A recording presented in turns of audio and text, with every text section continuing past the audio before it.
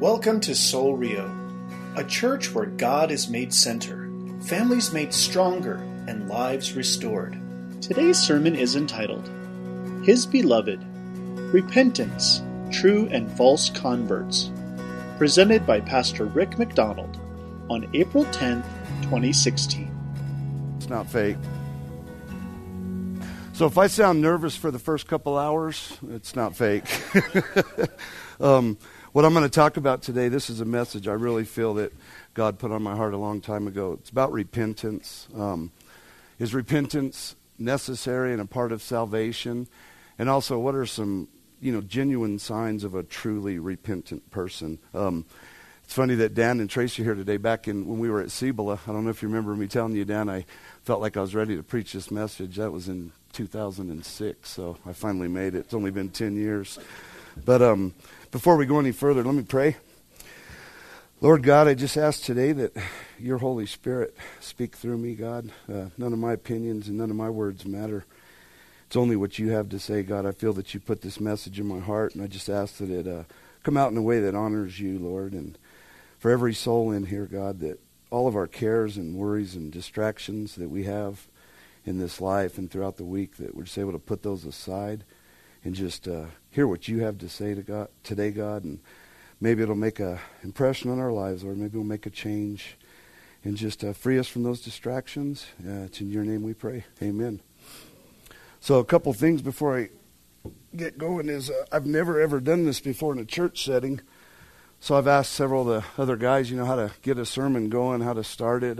I had no idea even how to make the notes and stuff. So Alan gave me the best tip. He said, get yourself a little pocket recorder and preach the sermon and listen to yourself, and then you can make the necessary changes.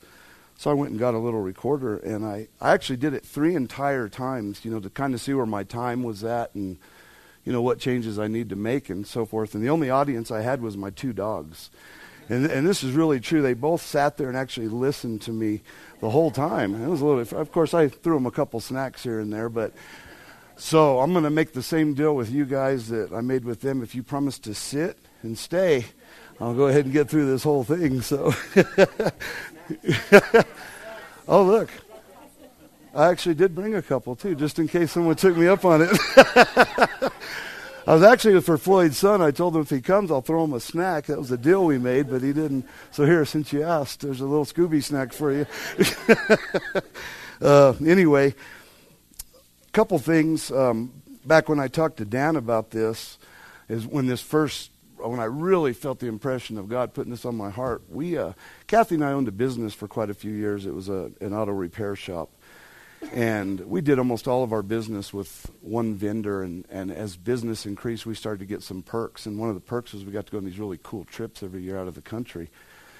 And one of the trips, we were down in Puerto Vallarta. And there were some other people that were on the trip with us that were Christians. And when we were down there this week, we stay in these like all-inclusive resorts that are just super nice. And the people down there, they really cater to the Americans. I mean, anything you want. When I say anything, I mean anything. We have the waiters come up to us and pretty much offer you, whether it's legal or illegal or moral, immoral, they offer it to you. And it's just noticing during the week how a lot of the American people were just, partying down and drinking. And one guy in particular that I have in my mind, which nobody knows, I won't say his name anyway, but he was a strong believer, and he pretty much did not go a minute that week without a drink in his hand. And so getting to talk to some of the workers down there too, they view Americans, their literal view is we just party all the time. I mean, there's that's all we do. And I got to talking to one of the guys, and I was telling him, I said, believe it or not, when we leave here, like this is a one-time trip for us. We could never do this on our own. We have to go back and go to work. And he was surprised. He's like, oh, wow. That didn't seem real to him. I said, well, we don't get to live this crazy life, and party all the time. Not that we were partying, but the other people. And so they were just very surprised by that. And then, I mentioned to Dan, I just said, I really feel that God's asking me to, talk about this a little bit. And of course, I tried to hide from God. And by the way, if you ever try to do that, it does not work. I mean, he's going to find you. He's going to convict you. But in the last 10 years, he has allowed me to learn a lot more. And then, just being observant of people's lives and Christians and whatnot, how we live. For us to take the name of a Christ follower and a believer, it matters how we act. It matters how we live. And first of all, everything I say, I'm not saying any of this in a judgmental way. God is the only knower of hearts. I don't know anybody's heart. He does give us some guidelines, for bearing fruits and the fruits of people and how they act and live. But to know what's in your heart, that's between you and God, and only God doesn't know that. But just seeing different people and even my own life, how we were living and things we were doing, I just like, wow, this is really convicting me more and more. So I started putting this together, and after 10 long years, and I wrote it 4 or 5 times and threw it away a bunch of times and stuff. So here I am, and we're going to give it a whirl if I don't drop everything first. But anyway, so the first thing I want to talk about is actually, what is repentance? A lot of people don't actually know. Biblical repentance is turning 180 degrees from your life without God. Your desires, your pleasures, your wants, your lusts, whatever it is, it's literally turning in the opposite direction, saying, God, I'm choosing to follow you and to live your will, your way. There's a passage in Luke. By the way, on your notes, there's a whole bunch of scriptures. I'm not going to read them all. Those are just for later reference if you decide to look through them.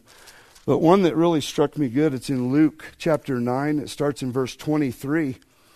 And Jesus, he said to them all, if any man will come after me, let him deny himself, basically your pleasures and everything I just talked about, and take up his cross daily and follow me. For whosoever will save his life shall lose it. But whosoever will lose his life for my sake, the same shall save it. For what is a man advantaged if he gain the whole world and lose himself or be cast away? And if you really think about the implications of that verse, it's first of all, it's daily. You don't just repent one time and you're good to go. Every day you need to recommit yourself to the Lord and just say, God, yesterday's gone. I messed up. Yes, I sinned. I made some mistakes. But today, Lord, I'm committing my life to you again. And take up your cross daily and follow him. So it's giving up our ways, our desires, our lust, our pleasures to follow his will, his ways, and his desires. There's another little note too, that Chuck Smith, he has a really good commentary on repenting. In one of his Bibles, it says to die to yourself, to the painful process of torture and death. So is self-denial. We're to take up our cross on a daily basis and reckon ourselves to be dead to sin, but alive to God in Christ. It's a difficult, slow, painful process to die to self. And that's why Jesus said we have to do it daily. We try not to make the same mistakes, committing the same sin. Doesn't mean we're going to be perfect, but if there's some known willful sin in our lives, that's as he's talking about, to die to ourselves daily. A lot of people that I've met over the years too, they seem to be doing okay, I guess you could say, in life. Things are going well. They may have a good job, a lot of good friends. They're nice to old ladies. They pay their taxes. They're morally pure and clean, but that's not what cuts it. That's the world standard. God's standard's perfection. And none of us can reach perfection, ever. Not while we're living on this earth. So that's why Jesus sent his son to make the sacrifice. In just a minute, I'm going to show you a little video clip. But I want to tell about a friend of ours. It's a family friend that my family knows well. I'll leave his name. I'll try to leave his name out of it. But he's worked for a major rock band most of his life and has toured with them for many, many years. Amazingly, he's been able to stay away from the lure of drugs and alcohol and women and all the other things that normally go on with rock bands. He's a really good guy. He does quite well. Financially, he's set. He's got a lot of possessions. He's a really good guy, very nice. My family knows him well. But I've talked to him oftentimes about the Lord, and I'm like, how much of that can you take with you when you go? You have this wealth, you have everything's going good. People, look at you highly. You're not wrapped up in all this stuff, but God's not in his life. So what good is it? He's content. And I want you to listen to what, you guys probably seen this movie. Just listen to what this lady says real closely to her words, how the devil tries to trick us into believing that type of life is okay.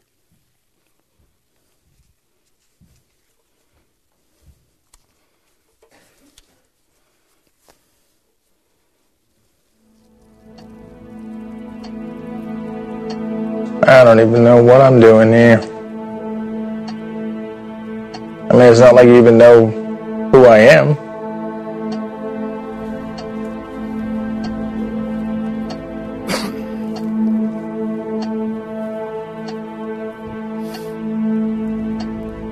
You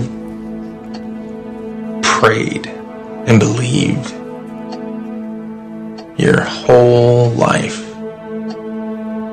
Never done anything wrong. And here you are. You're the nicest person I know. I am the meanest. You have dementia. My life is perfect. Explain that to me. Sometimes the devil allows people to live a life free of trouble because he doesn't want them turning to God.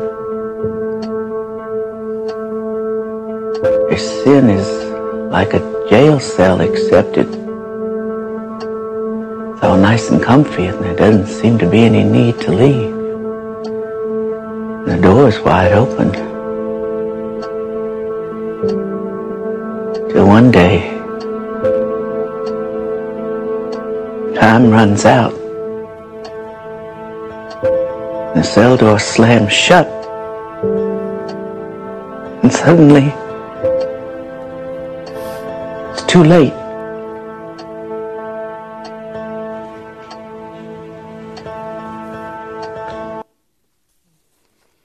Says a lot, doesn't it? Wow. Another thing about repentance, I stumbled across this in the last 8 or 9 years of preparing this. We can't even do that. God grants us repentance. And if you guys want to turn there, I can just read it in 2 Timothy chapter 2. It starts in verse 24. I read this. I've probably read it dozens of times and never caught it like I did now. But it says, "And the servant of the Lord must not strive, but be gentle to all men, able to teach, patient, in meekness instructing those that oppose themselves, if God perhaps will give them repentance to the acknowledging of the truth, and that they may recover themselves out of the snare of the devil, who are taken captive by him at his will." So God loves us so much that he even gives us repentance, the ability to accept this. And I read that and it just blew my mind. One thing that kind of gets a little confusing at times is there's a bunch of verses in the Bible that talk about salvation, and they don't mention repentance at all. John 3:16, the most popular verse, "For God so loved the world that he gave his only begotten Son, that whoever believes in him should not perish, but have everlasting life." Repentance isn't mentioned. John 1:12, "As many as believed on him, to them he gave right to become the children of God." Romans 10:9, and many, many others.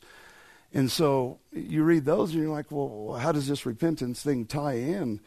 But in reading the Bible, it's abundantly clear that God is a holy God. Sin is not allowed in his presence. It's not tolerated. And sin is what separates us from God.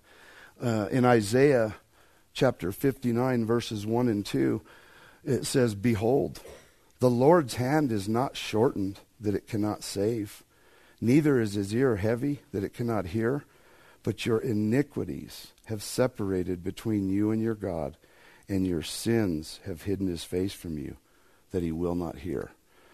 So sin definitely causes God to turn his back on us.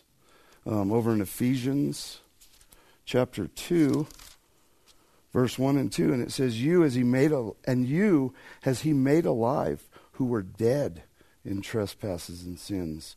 In times past you walked according to the course of this world, according to the prince of the power of the air, the spirit that now works in the children of disobedience. So if God's Spirit's not working in you and you haven't accepted him, it's the other spirit, which one we know who that is. That's the devil. He's working in the children of disobedience.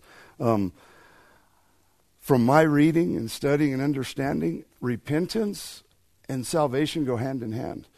At the moment you decide that you're going to accept God's free gift is the moment you're repenting you to live. You're saying, God, my way is not working. I can't do this. I can't continue to live in my own power, my own ways, my own sin. So I want to accept Christ. You know, Christ died for me, shed his blood for me. And by the way, a lot of people call it the sinner's prayer. There's no magical sinner's prayer.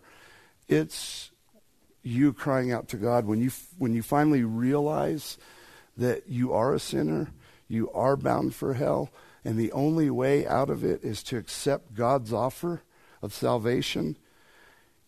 You use your words. You tell God that you cry out to him, and God, I'm accepting your offer. I know Jesus died on the cross for my sins. I know he rose from the dead to cover my sins. At that same time, you're repenting and you're turning your life around. And I really believe that. In Acts chapter 17, this is like probably the best verse that if you have any doubt about the necessity of repenting. And again, there's a bunch of verses. I'm only going to read 2 or 3 of them. And also, I promised Floyd, we're in Luke chapter 3, the first couple of verses, it says, John the Baptist came preaching repentance and for remission of sins. So, you know, it goes hand in hand. But in Acts 17:30, you know, Paul's doing a little bit of a message here, and we're just going to kind of cut in on it. But it says, in these times of ignorance, God winked at, but now commands all men everywhere to repent. So if you take that name of Jesus, you're a follower of Jesus, and you continue to live exactly as you were living, and there's no changes in your life, that's not repentance. That's not what it's about. Over in Matthew chapter 4, and this is Jesus' very first public words. It says, from that time on, Jesus began to preach and say, repent, for the kingdom of heaven is at hand. And then just a couple chapters back, John the Baptist, same thing. When John the Baptist first came on the scene, he said, in those days came John the Baptist preaching in the wilderness of Judea and saying, repent, for the kingdom of heaven is at hand. So is repentance necessary for salvation? Is it a part of salvation? Absolutely. Also, it does not mean we will, like I said earlier, it does not mean we're ever going to live perfect. As long as we're in this world, we're going to mess up. The difference is we have Jesus now. He's covered our sins. The difference between sin and sinning is it's willful. You know it's wrong. You accept the fact, one of the things I hear the most is that's just the way I am. I like this too much. Whether it be an immoral relationship, drug use, pornography. I mean, you could just go on and on and on with the list.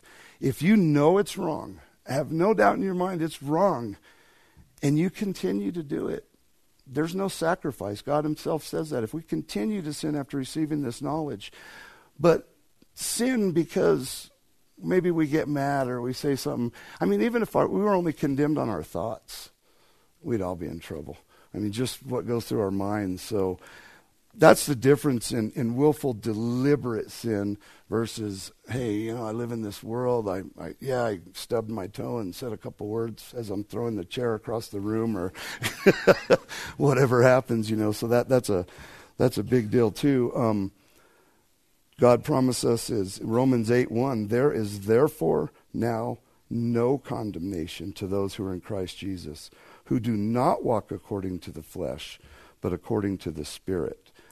So our life, our goals, our desires are to live in a way to please God, to follow His will. Right here in this book, he spells it out very clearly for us. So that verse is just surrendering to our ways. We don't think it's, like I said, that's just the way I am. I really like doing that. I'm not going to change. That doesn't cut it with God, because just as sure as I'm standing here, one day the mortality rate is still 100%. We're all going to get to meet Him one day. And He says, as it is appointed unto men once to die, after this the judgment. So we'll get to stand before God one day, and if that excuse isn't going to fly, but God, that's just the way I was. No, that's not going to work that way. So what are some signs, what is some evidence of a truly repentant, genuine Christ follower? The first one, and this is a good passage, you guys might want to turn here. It's in Matthew 22. It starts in verse 36. One of the Pharisees, or whatever he is asking Jesus, Master, which is the greatest commandment in the law? Jesus said to him, you shall love the Lord your God with all your heart, with all your soul, and with all your mind. This is the first and greatest commandment. And the second is like it. You shall love your neighbor as yourself. So there'll be a difference in your life. You'll genuinely care about other people. God will be what's on your mind. The Bible tells us to fix our thoughts on the things that are true and right and pure and honest and lovely. Reading God's word, meditating on God's word. Psalm 1 says, blessed is the man who walks not in the counsel of the ungodly, nor stands in the way of sinners, nor sits in the seat of the scornful. Notice the progression there. Standing, or walking, standing, sitting. All of a sudden you're just walking by, and then you're standing around. But his delight is in the law of the Lord. And in his law he meditates day and night. He shall be like a tree planted by the rivers of water, that brings forth his fruit in season. His leaf also shall not wither. Whatsoever he does shall prosper. The ungodly are not so. They are like the chaff that the wind drives away. Therefore the ungodly will not stand in the judgment, nor sinners in the congregation of the righteous. For the Lord knows the way of the righteous, but the way of the ungodly shall perish. So there will be some evidences. The fruit of the Spirit: love, joy, peace, patience, kindness, goodness, gentleness. These things aren't going to happen overnight, but you're going to begin to see them. Your desires are going to change. Your wants are going to change. The things that you used to like aren't going to seem so attractive anymore. You're going to start wanting godly things. You're going to love other people. You're going to care about other people more important than yourself. Romans 8, there's a couple verses here that I think are pretty good to look at regarding that. First one's in Romans 8, 5 to 8. It says, for they that are after the flesh do mind the things of the flesh, but they that are after the Spirit, the things of the Spirit. And this is King James, so I'm going to translate some of these words for you. To be carnally or fleshly minded is death, but to be spiritually minded is life and peace. Because the fleshly mind is enmity against God. It's not subject to the law of God, neither indeed can be. So then, they that are in the flesh cannot please God. And then Philippians 4:8, there's like two more of these I think are really good. This is what I was talking about earlier. It says, finally, this is how we should try to train our minds, which is kind of hard to do. Finally, brethren, whatsoever things are true, whatsoever things are honest, whatsoever things are just, whatsoever things are pure, whatsoever things are lovely, whatsoever things are of good report, if there be any virtue, any praise, think on these things. Those things which you have both learned and received and heard and seen in me, do, and the God of peace shall be with you. And there's several other ones here. I believe they're in your notes too. They're really worth looking into, and God's just telling us, even in Galatians, what we were like versus what we will become like. Just the whole process, everything begins to change. some evidence of a person that's not genuinely repentant. I kind of mentioned some of them, but you'll notice no change in their life whatsoever. How they talk, how they act, no love for others. Don't ever talk about God's word, or, hey, what did I read in the Bible today? Or, they'll show up in church every week. They'll participate in the church activities. They'll do kind things, but everything else remains the same. There's no real difference in their life. And again, me or you or anybody, we don't know somebody's heart, so we can't judge their motives. But it's safe we can judge their actions. I mean, there's plenty of places in Scripture that confirm that. I mean, one of the first ones is talking about the plank in your eye versus the speck in your brother's eye. It says, first remove that plank, and then you'll see clearly.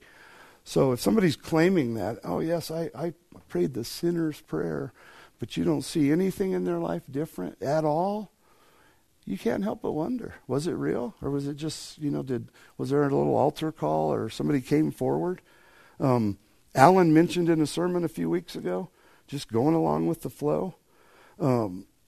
This is probably the scariest passage in Scripture.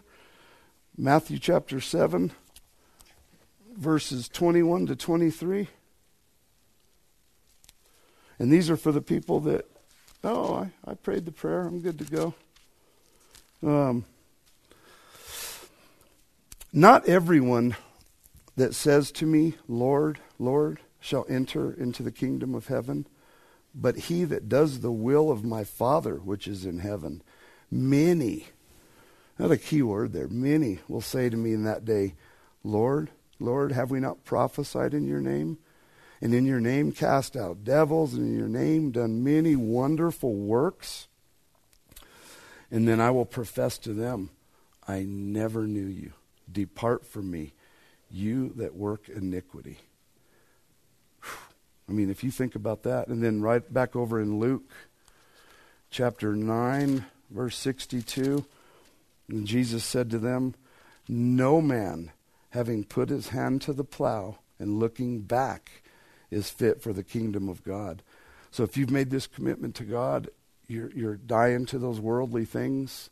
If you're looking back going, just like the Israelites, they got out in the desert and they're like, oh man, we want to go back to Egypt. There's some good stuff there, some of that good old sinful stuff. So God's saying, you don't make that commitment. You don't look back and lust after those worldly things.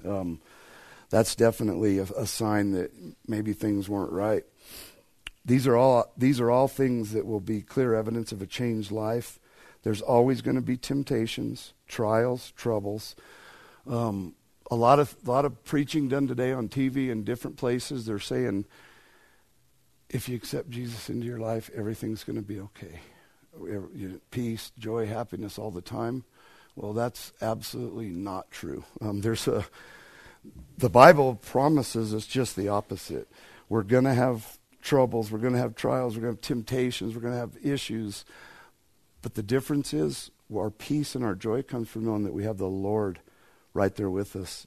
God, how am I going to handle this today? What am I going to do? Show me the way. And the way you handle it will be different. Lastly, here towards the end, in Ephesians chapter 6, God gives us a really super cool tool for overcoming some of these problems. This one, I think, if you all have your Bibles, turn to it. Ephesians chapter 6 starts in verse 10. Should be familiar to most people, the armor of God. And this is something that also absolutely has to be done every single day. A good challenge is just try it for like a week or two. Read this, get this passage out and put this armor on every single day and look at the difference, and then don't do it for a while and see the difference. But I'm going to read it and I'm going to explain each piece of this armor. Starting in verse 10, it says, finally, my brethren, be strong in the Lord and in the power of his might. Put on the whole armor of God, that you may be able to stand against the wiles of the devil. For we wrestle not against flesh and blood, meaning people, but against principalities, against powers, against the rulers of the darkness of this world, against spiritual wickedness in high places. Wherefore, Take to you the whole armor of God, that you may be able to withstand in the evil day. And having done all to stand, stand therefore, having your loins girt about with the truth. Well, what is the truth? Well, Jesus is the truth. The truth is that God loved us and chose us before the foundation of the world to be holy and blameless in his sight. God's word is truth. Having the breastplate of righteousness. That piece in the Roman time was for your core of your body, where you believe your emotions are centered and whatnot. A lot of people live by feelings. I've been guilty of that too. God declared us righteous when we believed by faith. He says that over and over and over. All these different feelings and emotions and things that we have, sometimes, well, I don't feel this way, or I'm sad, I'm happy, I'm bitter, whatever it may be. God says, protect yourself with that. You are righteous because I have declared you righteous. And your feet shod with the preparation of the gospel of peace. So everybody puts on shoes every day and we go about our business. Are you ready to share the gospel with people? Do you have an answer for your faith? Do you know how to do it? Could you take your Bible out and show them the need? Above all, take the shield of faith, wherewith you will be able to quench all the fiery darts of the wicked. That's a big one there. What are those fiery darts? Bitterness, anger, hatred, unforgiveness, all the things God throws at us, and he's trying to tell it, you're worthless, you can't do it, you keep doing the same things over and over. The list goes on, but by faith, because we believe God's promises, we can stop those darts. We have the shield of faith. He's constantly going to come at us. The more we're in the game, the more he wants us out of the game. And the Bible tells us that also, like I was telling you earlier, that it doesn't make the road easier. It just means that we have the tools and the equipment we need to overcome that. And the helmet of salvation. All kinds of thoughts pour into our minds every day. We're not worthy. We keep repeating those same sins. They don't like me, whatever. You just name it. Whatever you're struggling with in your head, you're saved. If you've genuinely accepted Christ's offer and repented in your heart, you're saved. That helmet, the picture of that helmet, blocks your mind from any of those little darts of the devil that he's throwing at you, telling you you're worthless, you're not saved. And the sword of the Spirit, which is the Word of God. Do you know your Bibles? Do you read them every single day? Do you spend time in prayer every day? Jerry will tell you the importance of that. He wrote a book on it. We're not going to know what God has to say if we don't listen. And this is how we listen, by reading. Sure, he uses people, he uses situations, but the number one tool he's given us is the Bible. Do you read it every day? The next verse, praying always with all prayer and supplication in the Spirit, and watching thereunto with all perseverance and supplication for all the saints. Prayer is probably one of the most powerful weapons we have, and it's probably the most underused weapon. We can pray anytime, anywhere. You can be driving down the road. You can sit in here in your chair, wherever, anytime. You don't have to be on your knees in your room, which is a good place to be. But if you're not, you can always pray. Supplication, I looked up the definition of that. We'll get to Ray and his big words in a minute, but supplication is petitioning humbly. You're just, God, I can't do this without you. I need your help. So this is something we can do always, anytime, everywhere. And just a little side note, my friend Ray has been teaching me big words, and today's big word is bloviate, which means to ramble on and on and on and on and never get to the point. Like Floyd does. I don't know if you guys noticed when they showed the sermons online, Alan, all those guys were like 20 minutes, 21 minutes, and you get to Floyd 38, 48, 50. That's bloviating. But anyway. Sorry. Well, he would have done that to me, so I had to throw that in at the end.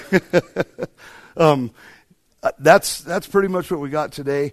Jeff, I'm going to ask you to come up here. Jeff's going to strum on the guitar. I'm going to ask everyone to bow your heads.